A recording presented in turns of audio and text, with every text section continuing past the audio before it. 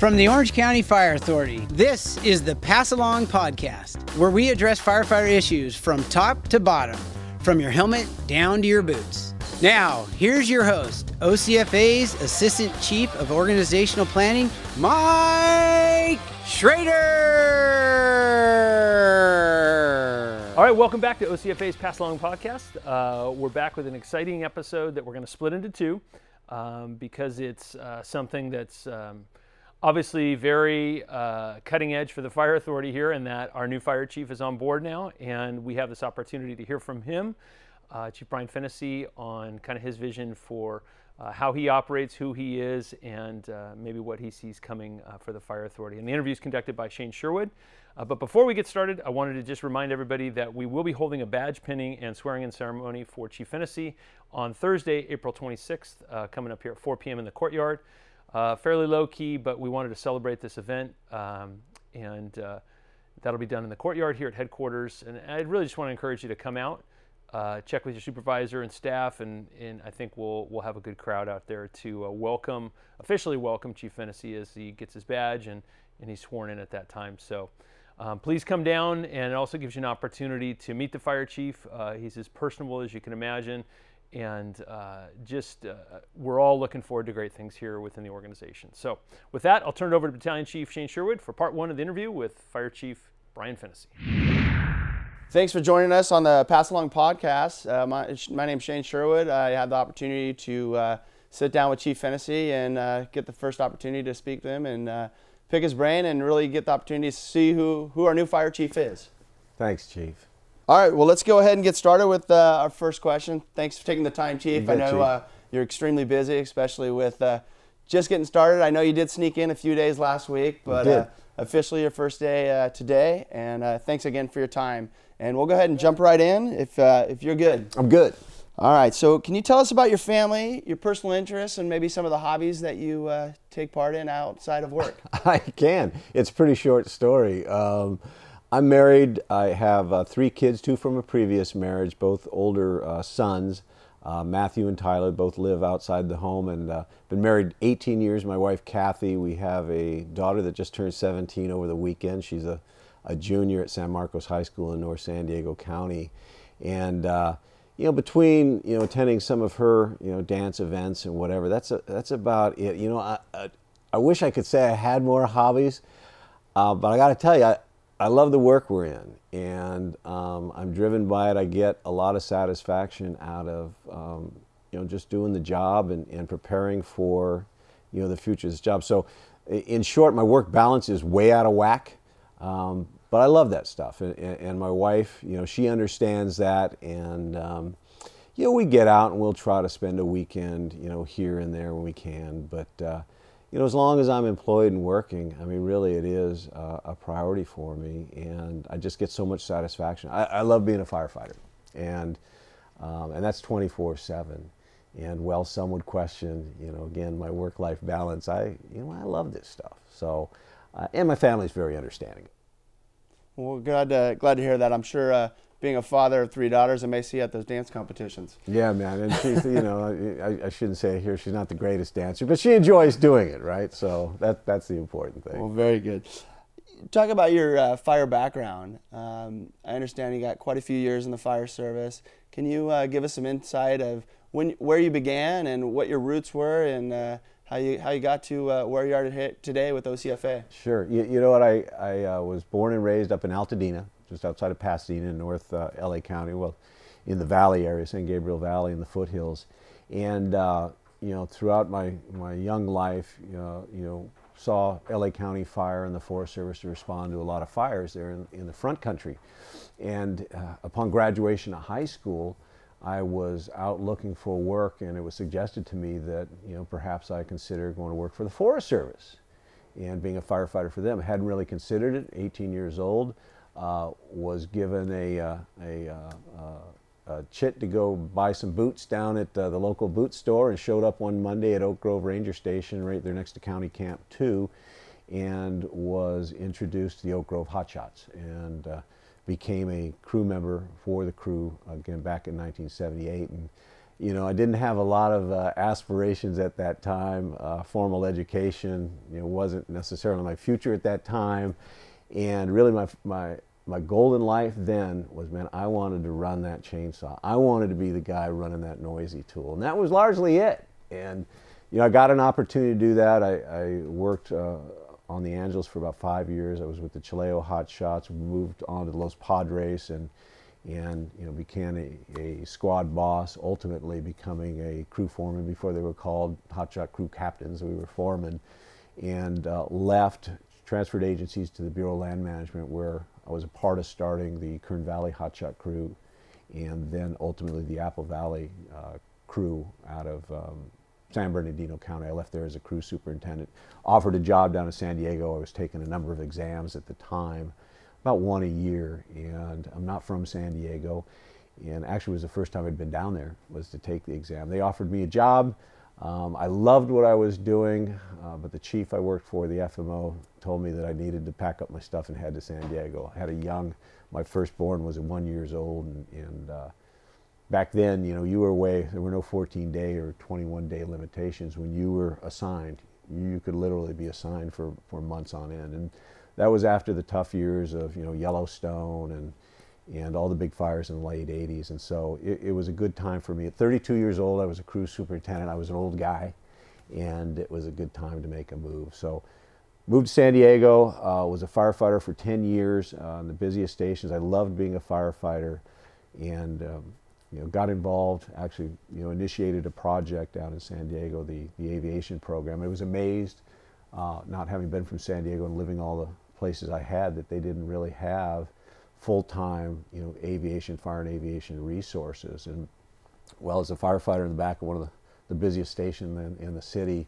put together a proposal, and just by chance it got legs, and over time, all the way through the Cedar Fire to where we finally got full-time, agency-owned aircraft, was a heck of a role, and it certainly helped my career advancement. That was never what was expected. I expected I'd have been happy just to been a crew chief on that aircraft. But things happen in your careers, and I was always told by mentors of mine that when opportunity, presented itself, because it doesn't always present itself, to take it, and so I did that. I never expected to be the fire chief in San Diego, nor here. I always question those that say that they want to be the fire chief someday, because that certainly wasn't the way I planned it out. But circumstances happen. Again, opportunities present themselves, and always looking to the next new thing. It just kind of happened. The music stopped, and then all the seats were taken, and I was left standing there. But I've enjoyed the heck out of it. I love being a firefighter. I love being an engineer, captain, all the way up. Every one of those positions, were fantastic. And being the fire chief, I think it is a lot of fun. Yeah, there's a lot of, pressures that are different from some of the other positions. But, I found that if you genuinely care about your people, and you're doing the things for those organizations, and you stay authentic, keep yourself humble, not forget where you came from, the troops will follow you, and they'll take care of you. I'm not the smartest guy in the room in most places I go to, but I surround myself with some very capable people. And, I have a history of running pretty hard and pretty long, and that seems to attract others with the same traits. And I'm looking forward to, again, moving this organization, forward. This is a great organization, Shane. I applied for this job back in the early 80s. I was one of those ones that stood spent the night there at Anaheim Stadium waiting for an application. I didn't do so well on the exam. So to come here, to be finally brought to the department at the top level when I wasn't at the entry level is kind of interesting, kind of funny. But, there are, what I have found in my career is that, we're very critical of our own agencies. And I think some of that is healthy. We know things that people from the outside do not about our own, agency, our own family. I will tell you that large agencies, small agencies outside Orange County still see Orange County Fire Authority as being, one of the best, fire organizations, if not in the country, certainly in the state and throughout Southern California.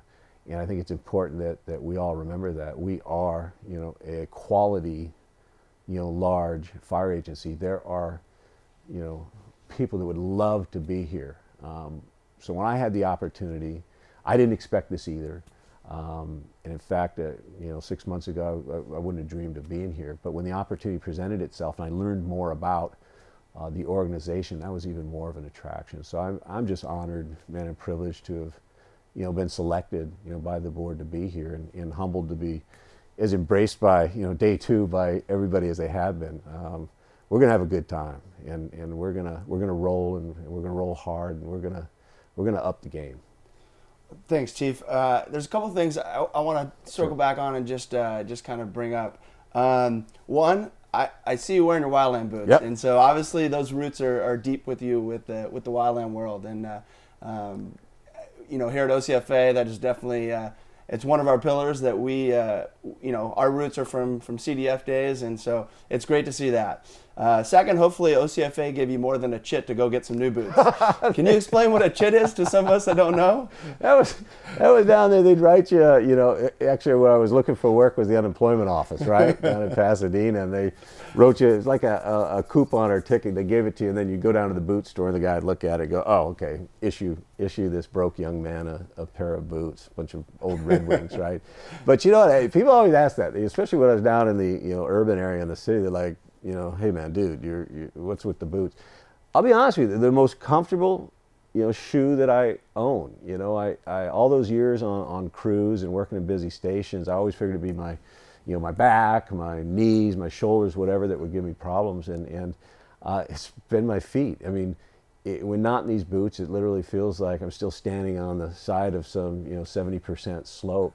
And so they really are the most comfortable shoe I own, and it's been 40 years. Once the Red Wings wore out, I was convinced that maybe whites was the way to go. Right, the way to go. So, yeah, I've been a lifelong whites wearer. Another comment you made, and just for clarification, you alluded to your involvement in the Air Operations Program down in San Diego. So, if I understood correctly, you were instrumental in getting that program going in San Diego. Did you have aviation background prior to that? I did, and like anything else in the fire service, what we do, we do as a team. I get a lot of credit for, the program down there now and the evolution of that. And yes, I played a key part of it, but there were a lot of other people involved. Other firefighters, elected officials.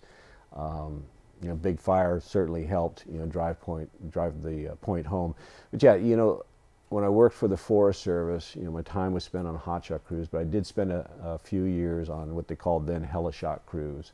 On the Angeles Chantry Flat, up above Arcadia, had a crew, and basically these were we'd staff the aircraft L-212s largely with 10 individuals in the back of the thing, and we would perform the duties of a hotshot crew, but it was IA, it was initial attack, and they'd let you off on the active sides of fire, and you wouldn't put in full in-line construction. You would just do anything you could to stop the spread until others came in behind you. And it was great because you would do that all day long, no mop-up, And I did that at Chantry on Los Padres. I was at Arroyo Grande where we did that. And then when I ended as a crew superintendent at Apple Valley, I had a 20-person crew and a Bell 214. So I brought that. I was a qualified air attack officer in 1999. I went through CAL FIRE, then CDF, Forest Service, air attack school in Reading. I spent time on management teams as an air operations branch director, so I spent a lot of time around both fixed wing and rotor wing, operations. So you can imagine when I go to San Diego and they've got this huge wildland fire threat, but no concept of that there are solutions and there are other things going on. In Orange County, at the time Mike Colgan, I believe, was a BC here in Orange County, and he had established the program here in 1993, so we certainly took the best of what the agencies north of us had to develop that program down there. Very good. So moving on, and obviously this is personal to you, what do you feel are some of your greatest strengths, and what are those that challenge you the most? Well, you know what, I think probably one of the greatest strengths is my passion. And I said it earlier, my passion for the fire service and for our firefighters.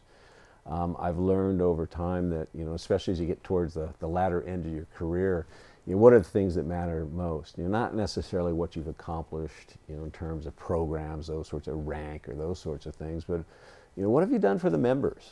What have you done for those that are out delivering the services? And one of the things I'm especially proud of is, or kind of as our hallmark, is I believe that our employees and our firefighters come first.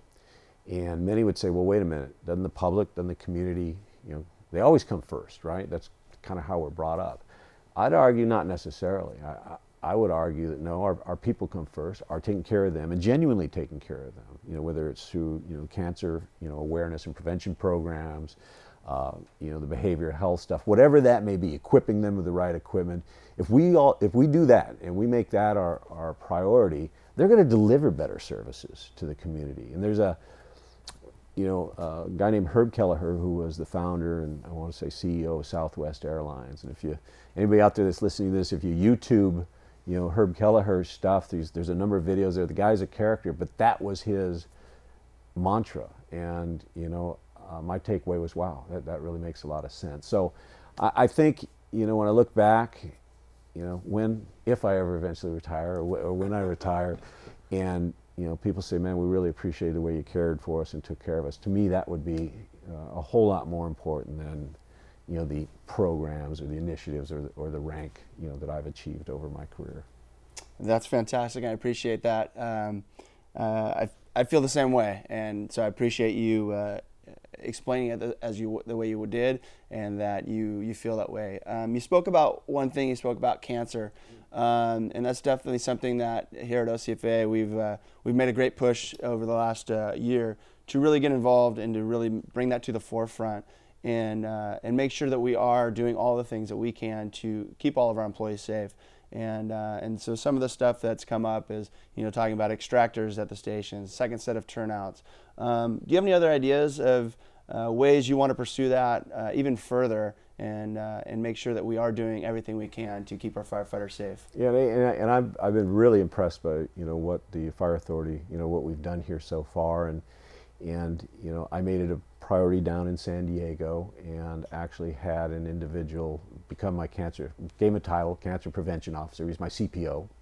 He reported directly to me so that he didn't have any roadblocks, in terms of support, whether that's fiscal or operate, whatever it was, and developed the program that they have in place down there now. What we knew then and know now, that this is it's not a one and done. You do all these things, you buy things, you give people second sets of turn, you do all these things. It really is a culture shift and has to be approached that way. I worked during a time, even on the hot shots, where, man, the dirtier you were, we compete to see how long we could go without showers, right? I went a week, you went 10 days, you got me, whatever. But even in the firehouses, and man, I had some old crusty gear, and I'd go out and work overtime, and people would see that and see where I was from, and I thought that, gained me some level of respect. In retrospect, man, it was pretty foolish. Didn't know what we know now, whether it be the absorption of the carcinogens, the breathing of it. But what really strikes home, and I know we've experienced it here in Orange County, is when members, young members of the agency are stricken with some cancers, and some of them very different cancers. It's scary. I've lived this long and been exposed to some pretty bad things, and as sad as it is, I figure that at some point, I'm going to get diagnosed from all that exposure. So we really need to approach it from a culture. We'll know we're successful when it's cool not to wear dirty gear, or when somebody comes in with dirty gear and the others go, hey, listen, dude, come on, really? Get your clean stuff on. We don't want that on the rig with the rest of us. I don't want to take that home to my family. We'll know we're getting there when we start to see that. But it's the long game. Yeah. It's not the one and done. Buy the extractors, do this, do that. That will help. Decon at the scenes and all those things might cause longer unavailability to get clean. But again, it comes back to, we got to take care of ourselves. We're not doing the customer, the community, any service. Man, if we're sick and suffering from cancer in our families, or because there was a rush to get back in service. Yes, we want to expedite to where we can, but we're just gonna have to change. And it sounds like everything I'm hearing about this organization, man, we're heading down that path. So I'm excited to see that. It's not something that has to be started. It's well on its way. So, again, appreciation to everybody here that's been working on that. Yeah, I agree, and I look forward to the changes coming with that and bolstering that program to make it that much better than it is today. I wanted to, you just sent out your letter to the organization today, kind of defining who Chief Fennessy is and kind of what we can expect. Going to kind of put you on the spot, sure. And you made a comment in one of the pages about to expect some few changes in the day-to-day operations. Can you give us any ideas of kind of what you're thinking, or what kind of things we could expect in that area? Sure. And I'd acknowledge that, I'm not a big fan of written bulletins and those sorts of things. That's an old legacy way of communicating with, the employees, the workforce, the firefighters. It's one way. It's not the only way. This certainly is another way. I prefer this, or what I most prefer is going out and meeting, with the crews. Which you're doing, right? That's your plan. I did. Last night was my first night. Went and met with the crews at Station 34. We had a pretty great time. Hopefully they don't give up, any of my secrets, and they'll keep everything confidential up there. But no, really, I love that. It's hard to lead station, because we all get into this business. We go through the academy to be at those fire stations and do the things that everybody's doing every day. That's why we join them, not to do these jobs necessarily. But when we're given the privilege or the opportunity to do these jobs, it's really about now, how do we support you? I work for you. You all don't work for me. I know the organization chart looks like this, but the reality is everybody, that wears, that moves up in the organization really works for the people that are delivering the services every day. So, I really, I don't like to push the paper out there, and it was probably longer than I'd like to communicate. And it's always easy to look at one thing that's said on paper and go, gosh, is he meaning this or does he mean that? I've been involved in organizational changes in the past, and it does create, even if it's internal, and who the next chief is going to be, it creates some level of anxiety. It's variable. What I intended to mean in the news, look, right now, day to day, you're not going to see any changes. Day to day. And I think that's a comfort. I know it was for me when I was a firefighter, is, hey, look, I come to work every day, and there aren't big things changed. That gives everybody kind of a sense of pause, because you know what? The organization is doing great things. I go back to, this is a great organization. I'm the one that's really lucky to be a new member of the family here. It really is an honor to wear the Orange County, patch. So many great things are happening here. Operationally sound. I told the board that during the interview. I says, there's a lot of places that somebody's got to go in and they got to straighten out a lot of operational issues. This is strong. This organization's got a reputation for being strong operationally. I don't necessarily have to worry about that. There may be some tweaks. We may see an opportunity to bulk up some of our responses. I look at, I've read all the reports, I've watched all the videos, the Canyon 2 and on, and certainly that's something, you will likely see some changes from that we need to. I haven't made a bunch of judgment over that, because I think it would be foolish to do that without first talking to everybody, and not just the chiefs and not just the executive team, but the firefighters and certainly the bargaining units, everybody, the dispatchers, and getting some feedback. And then as a group, we'll sit down, we'll figure out where do we need to approach these things. So the message is, long answer to your question, Shane, but people shouldn't worry about day-to-day any large changes. There always is, whether you're the new chief or not, decisions that have to be made that some are not going to necessarily support or think are the right decisions. What I shared with the crews last night at 34s is that's just kind of goes with it. But I think what a chief or what somebody needs to do is communicate why he made those changes. I come from an era where it doesn't matter why. We're just making those changes. And those are hard to accept, because we all have our own opinions and we all have our own history and why we think things should need to be. But if we're doing it right, when we're making big decisions, even small decisions, we're sharing what our leader's intent is, what that task, purpose, end state is in those areas. And so, some of those are going to be driven by, the reports that are out. Some of them, well, all of them will be what I believe are best for the organization. But big, giant painful stuff I don't believe you're going to see. And certainly the workforce doesn't need to worry about any overnight coming to work and there'd be some big change that they got to deal with. So I'm sure they appreciate the reassurance. Yeah, I've been there, through organizational changes, and it does. Even if you know the person going in there, it creates some anxiety. And Right. I think there is, after a week or two, people go, well, the world is not changed, and I'm still coming to work. It's still a great job where we're still responding to things. Absolutely. Kind of on that change piece, you have a plan for maybe implementing a strategic plan, or how far do you normally cast out for your visions? Are you normally a year to year? Are you 5 years projection to kind of, hey, this is where I want to be in 5 years? How do you approach that? That's a great question. And I shared this last night with the crews there as well. I've been involved in 5-year strategic plans and have been told that, they're not going to sit on the shelf, this and that.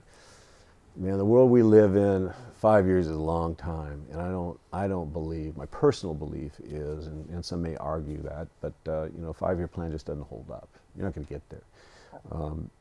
I believe as our military and others have seen that the pace, the speed of information now. I mean, whether it's, I don't know about you all, I'm getting 200 email a day. Right. Social media, all the things. I mean, we are flying, and the challenges we have are more complex than they've ever been. Not complicated, but complex. It's something very different.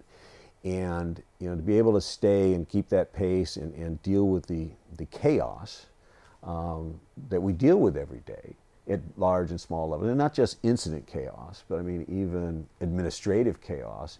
We got to be agile. We got to be fast. We have to be prepared for it, and that's a different type of leader model. And I'm big on the mission-driven culture. We have an operational culture here, defining what that is and what we want our leaders, to be. We want to, delegate in many cases to the point where it's uncomfortable. The people on the ground in the field, they're at the point of delivery, and in almost every case, they know the right decisions to be made.